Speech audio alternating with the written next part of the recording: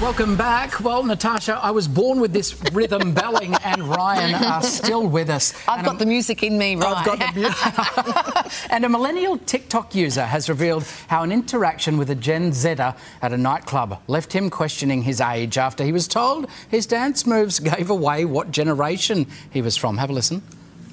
Like, you know, it's giving away your age. She was like, you keep putting your hands up. And I was like...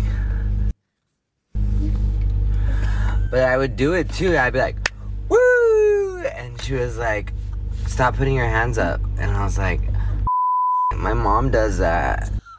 It's actually true, isn't it? You know, so he was the dad? Like, he was the dad? Oh. Okay. How are you supposed to dance without your arms? So I've actually got home. What a question. Got from a home after a night out and had sore arms, and I thought I must have been dancing with my arms up. Yeah, I danced like Elaine from Seinfeld. Ryan, when did you realise you were getting older? So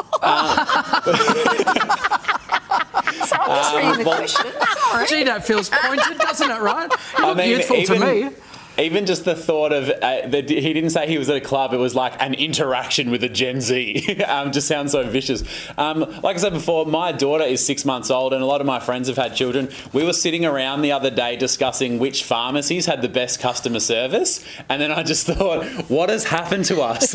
We used to have so much fun, and now we're sitting around talking about this, and that's when I went, oh.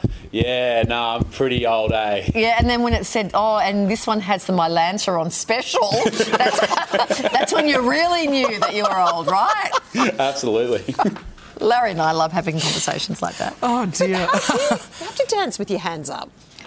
Dance like no one's watching. Like, we've done the right round the handbag. You'd be a handbag dancer from way back. Use the handbag to clear the dance floor, and then you start dancing. Oh, you can clear a floor as well? Yeah. Oh, Is I there never no did that. end to your skill set, Tash? Your nickname in the day was Disco Doran. That's going back quite some Disco time. Doran.